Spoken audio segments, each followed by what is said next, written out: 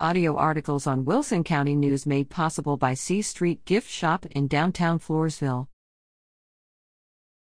Perfect spiced punch for the holidays. From Elaine Koladzij.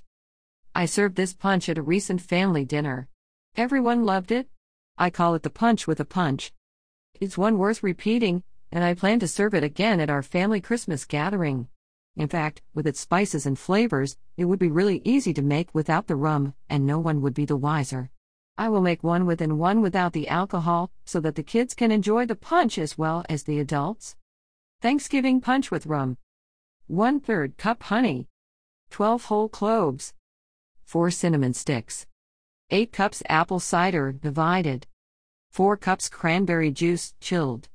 3 cups, 24 ounces, spiced rum. 2 12 ounces bottles ginger beer, chilled. Sliced green apples, oranges, or lemons for garnish. Rosemary sprig for garnish.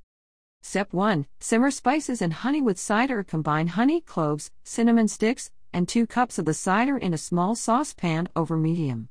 Cook, stirring often, until honey is dissolved and mixture is fragrant with spices, about 7 minutes. Step 2. Steep cider mixture, remove from heat. Cool and steep 15 minutes. Discard cloves and cinnamon sticks. Step 3. Combine ingredients in punch bowl. Combine spiced cider mixture, cranberry juice, spiced rum, ginger beer, and remaining 6 cups apple cider in a large bowl. Step 4. Garnish and serve. Garnish with sliced citrus and apples. Serve over ice.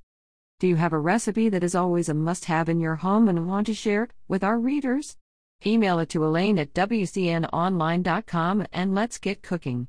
We would love to hear from you.